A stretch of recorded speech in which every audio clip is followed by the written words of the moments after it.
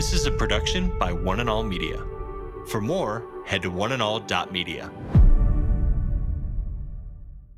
Every time something doesn't go our way in the world, the first leaning is toward, oh, God's lost control. This is terrible. What's going on? He's gone on vacation. I know what I'm talking about. This is the temptation. Now, how do I know that? Because that's what happens to me. Today with Jeff Vines, We are taking the gospel to the world. pastor, apologist, and Bible teacher. One truth that will be delivered in love and compassion, connecting every one person to all that God has promised them. You make me wanna dance and sing with every single breath I breathe. I will bring this offering. You are my wonder, you with the wonder. Today with Jeff Vines. My name's Aaron, and you're listening to Today with Jeff Vines. We're in the middle of our series titled Don't Panic, where we've been covering the beast of the sea, end times, and John's point of view and context at the time of the writing of the book of Revelation. Now, if you want to catch up on this series or hear other series just like this from Pastor Jeff, you can search for Today with Jeff Vines wherever you get your podcasts. Let's jump into this message with Pastor Jeff as he reads from Revelation 21.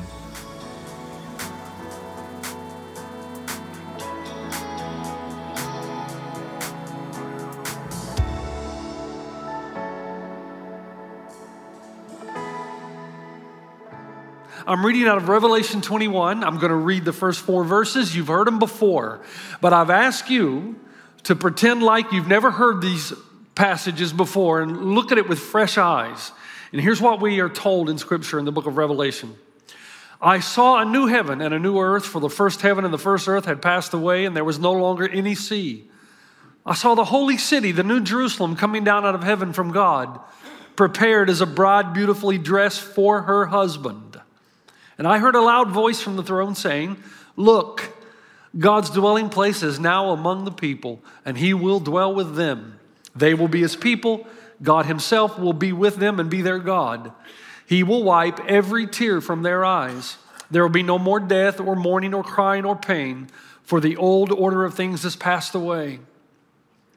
He who was seated on the throne said, "I am making everything new." Then he said, "Write this down, for these words are trustworthy and true." Foundations, folks, are critical, crucial to life, no doubt. And we've said in the past, what you believe determines what you're going to do and how you're going to live.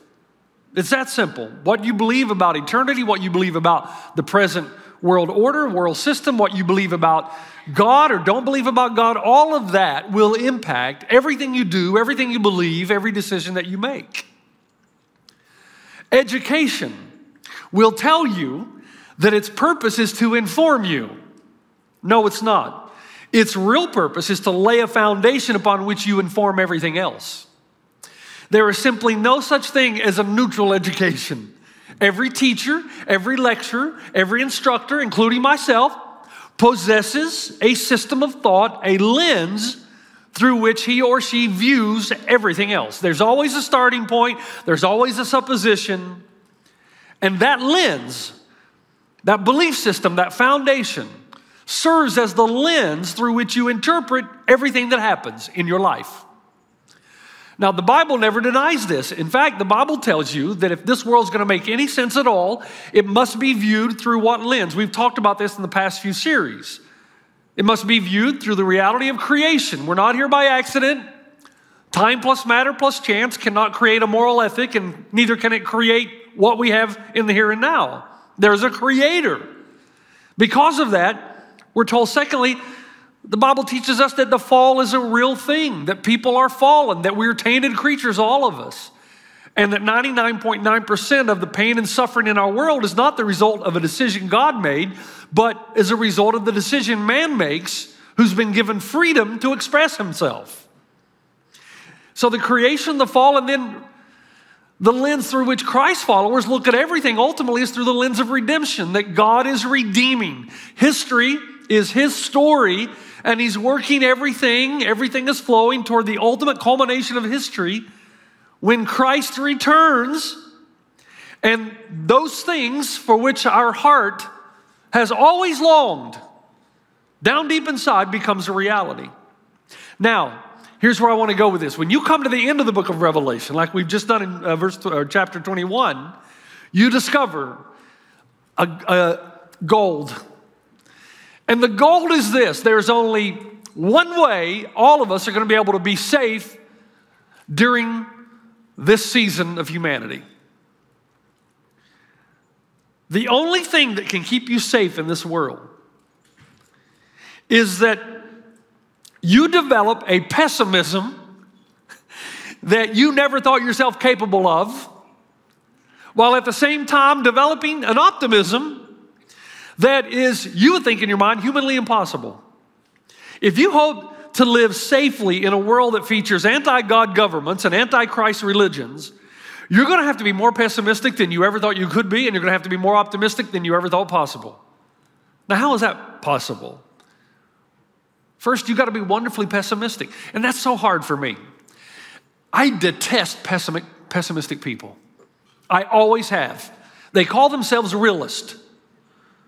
But in reality, they won't do anything because they always have it mapped out why they're going to fail. Have you ever been around a person like this?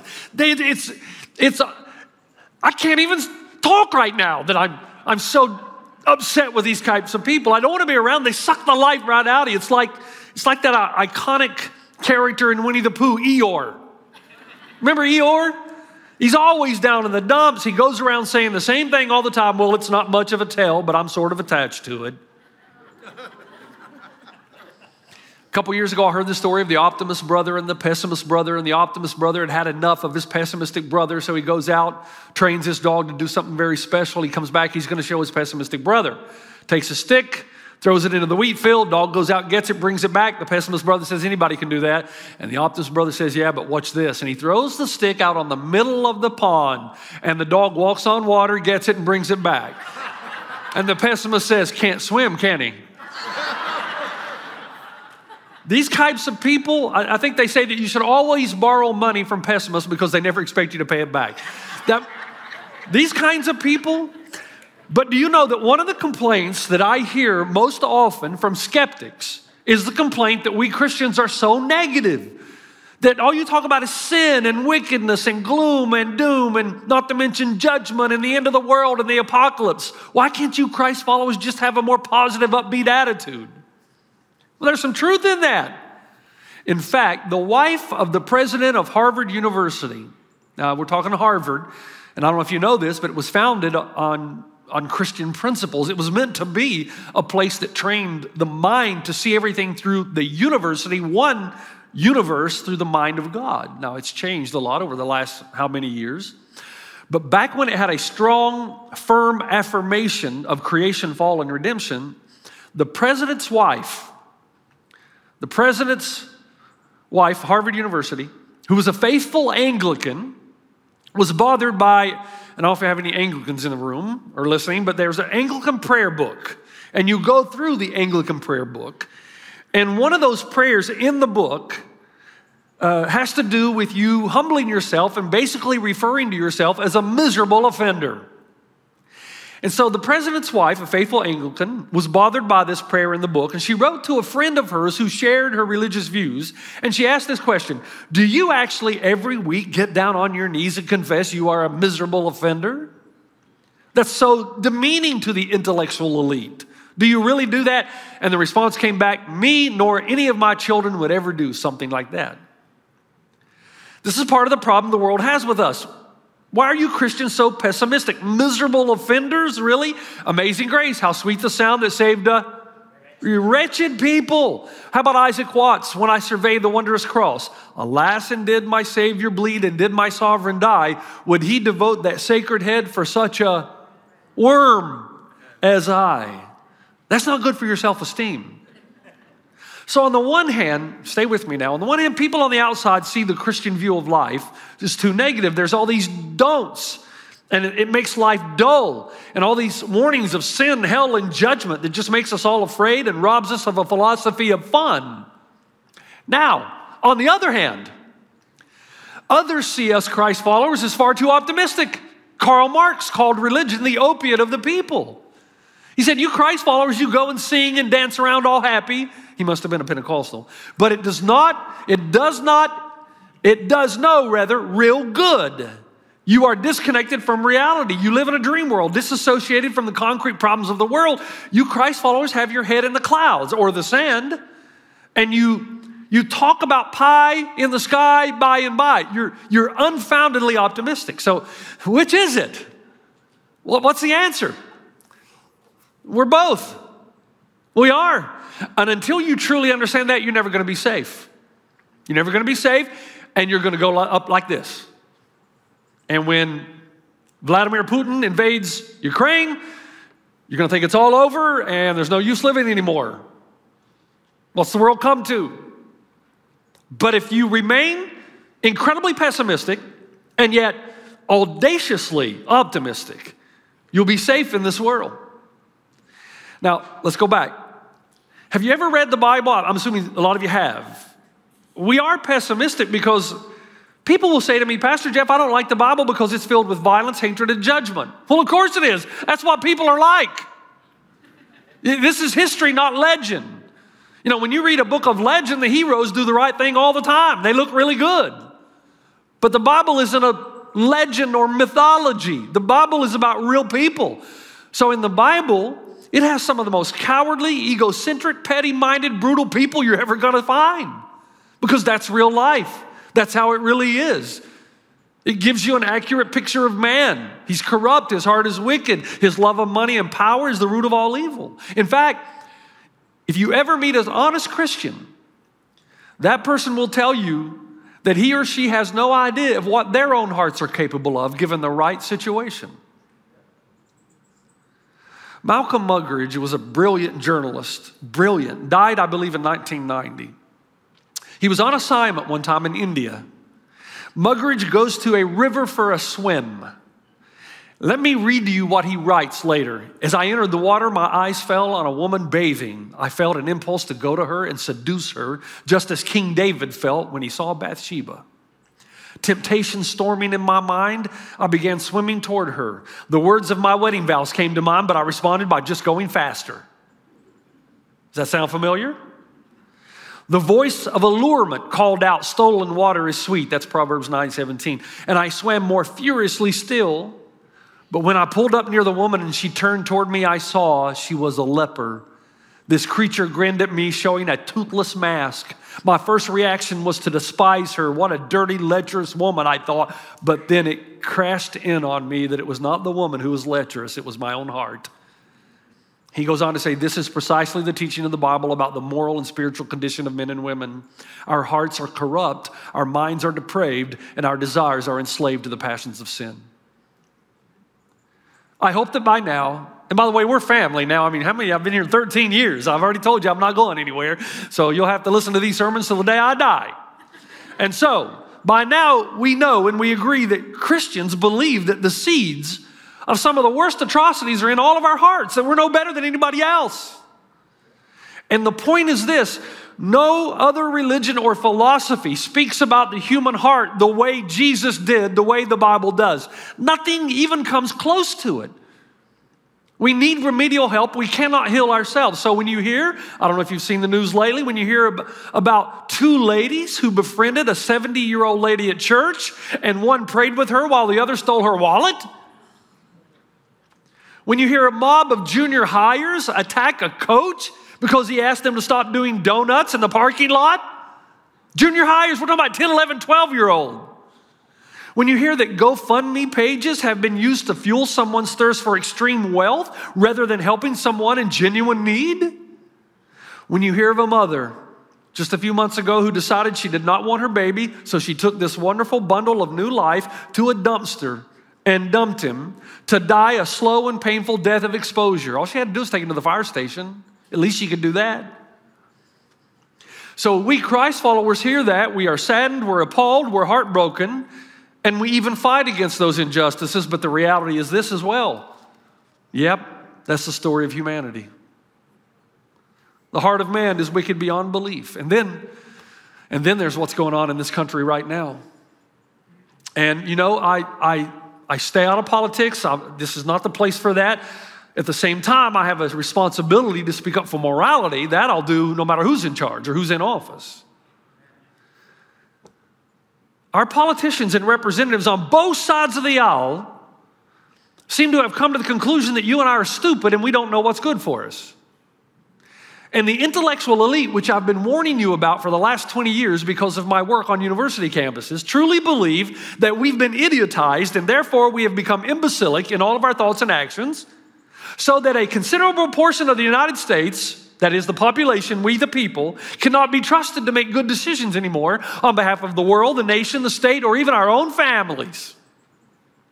Now, of course, they somehow managed to escape this imbecility, and they see themselves as our saviors. So, in separate interviews, it appears that many of them will give us the illusion of democracy, but while they're doing that, they will try at every level to circumvent democracy for the greater good. They're martyrs while claiming that they're protecting democracy. Now, here's what I find interesting. And it took me a long time as a Christ follower to see the Bible's teaching on this. As I'm up here pointing the finger to those bad people out there, the Bible tells me that I am just as bad, if not worse, and would probably do the same thing if I had their power. Or at least be strongly tempted to do the same thing if I was in their position. The heart is wicked and at enmity with God. And the more power I get, the Bible tells me, the more elitist I will come. There's no one righteous, no, not one. Do you remember what happened in Matthew 20? This is one of my favorite stories. I think it's humorous, but it's sad at the same time. The Bible tells us in Matthew 20, verse 20 through 28, that the mother of Zebedee's sons, so this is James and John, come to Jesus, and James and John evidently came and knelt down beside mom while she was talking to Jesus. You stand here, boys, I'll do the talking. Jesus said, what do you want? She said, grant that one of these two sons of mine may sit at your right and the other at your left in your kingdom. Jesus said, you don't know what you're asking. Can you drink the cup I am going to drink? And then the boys speak up, we can. We can. No, you can't. You don't even know what the cup is. Jesus said to them, well, you will indeed drink from my cup. They are going to be martyred, and they were. But to sit at my right or left is not for me to grant. These places belong to those for whom they have been prepared by my Father. Verse 24 says, when the 10 heard about this, they were indignant. Why? Because they wish they had thought of it first. Jesus called them together and said, guys, you know that the rulers of the Gentiles lord it over them, and their high officials exercise authority over them. But that's not the way it's going to be with you, right? Instead, whoever wants to become great among you must first be your servant. And whoever wants to be first must be your slave, just as the Son of Man did not come to be served, but to serve and to give his life as a ransom for many. The problem in our world today is that our leaders are not serving, they're lording. And I wonder why Jesus didn't say to them, you know, guys, you've been around me this long and you still don't get this? No, because our hearts are wicked and we are blind to this reality. Now, here's the point. Where are you going with this, Pastor? Let me tell you. Until you understand the pessimism of the Bible, you can never be safe, and here's why. Because our pessimism keeps us from being duped. It protects us from demagoguery. Someone all of a sudden who comes along and rallies our emotions, claiming they can save us from all this evil, corrupt system in the world. No, you can't. The night before, now listen carefully. Don't go out here and say, Pastor Jeff said this. The night before Donald Trump was elected in the election, and it was late at night, I was in London. Premier Radio called the hotel and said, look, would you be willing to come in tonight? I mean, it was late, at least on my time. Would you be willing to come in? By the way, you can find this interview on YouTube. If you just go to YouTube, Premier Radio, Jeff Vines, it's still up. They've not taken it down. Would you come in? We'd like to ask you some questions representing the American evangelical community. So I came into Premier Radio. As soon as I walked in there, the lady who was interviewing me was incredibly aggressive. The first question said, who do you think is going to win the election tomorrow or tonight? I said, well, I'm not sure, but I would say that there's a good chance Donald Trump will win it. Boom, she came after me. I said, well, wait a minute now. You didn't ask me who I was going to vote for. You asked me who I thought was going to win the election. And I just told you, probably Donald Trump. Well, how could you Christ followers vote for? I said, I just told you. You asked me who I thought was going to win. You didn't ask me who I thought Christians were going to vote for. You didn't ask me for where the church stood on. You just asked me who I thought was going to win. Now, you know how it ended up. So I looked like a genius the next morning. And they called and asked me to come back in and do the interview again. I mean, I looked like I was the most brilliant man on the planet. But she asked me at the end of that interview, why do you say that? When I gave her this response, it really quietened her spirit. I said, because evangelicals feel like they're voting for the less of two evils. Now listen, if you understand the biblical view of man, you understand that the choice in every election is always between two sinners. Always. God told Israel, you don't want a king. All kings are flawed. The problem with government is not merely its policies, but that flawed human beings who do not respond well to power are in charge. No matter what party is in power, it's full of sin. We know this because each party points out the sins of the other. Yet for some uncanny reason, each party's blind to its own violations. Right? Christians have a wonderful, beautiful hesitancy because we realize that the election is about voting for the wiser sinner. And it's hard. Christians are politically active. They use their voice to defend the rights of the innocent. We help create legislation that prevents the government from overstepping their boundaries. Yes. But our pessimism concerning man stays in place.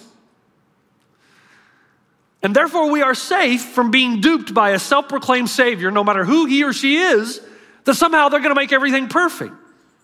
When you get in office, you're still a sinner. I'll pray for you. I'll pull for you. But I'm watching you.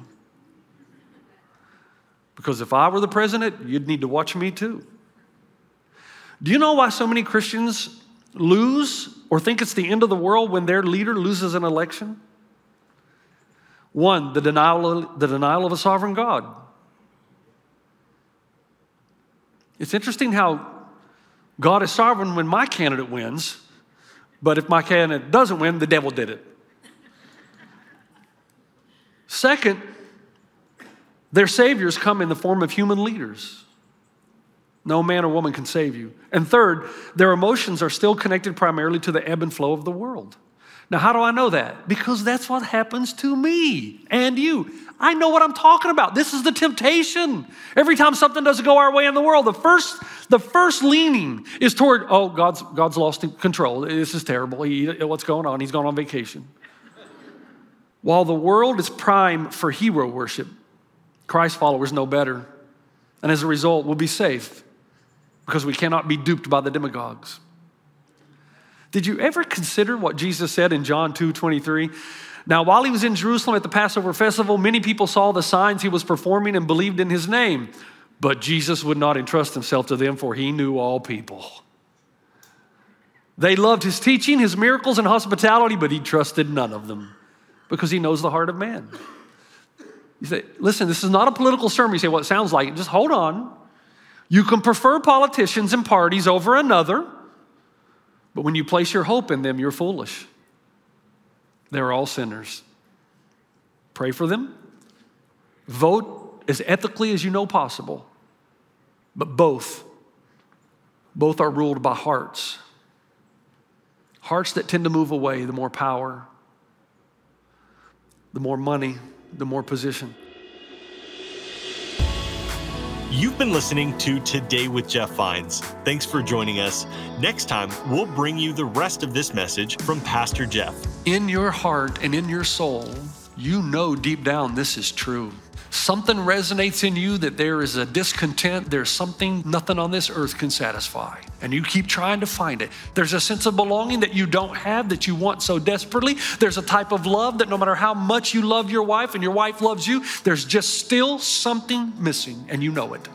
You can listen to more messages like this. Just search for Today with Jeff Vines wherever you listen to podcasts.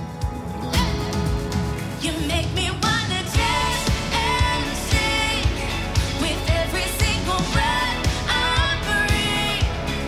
I will bring this offering. You are my wonder, you bring the wonder. Today Today with Jeff Vines. This is a production by One and All Media. For more, head to oneandall.media.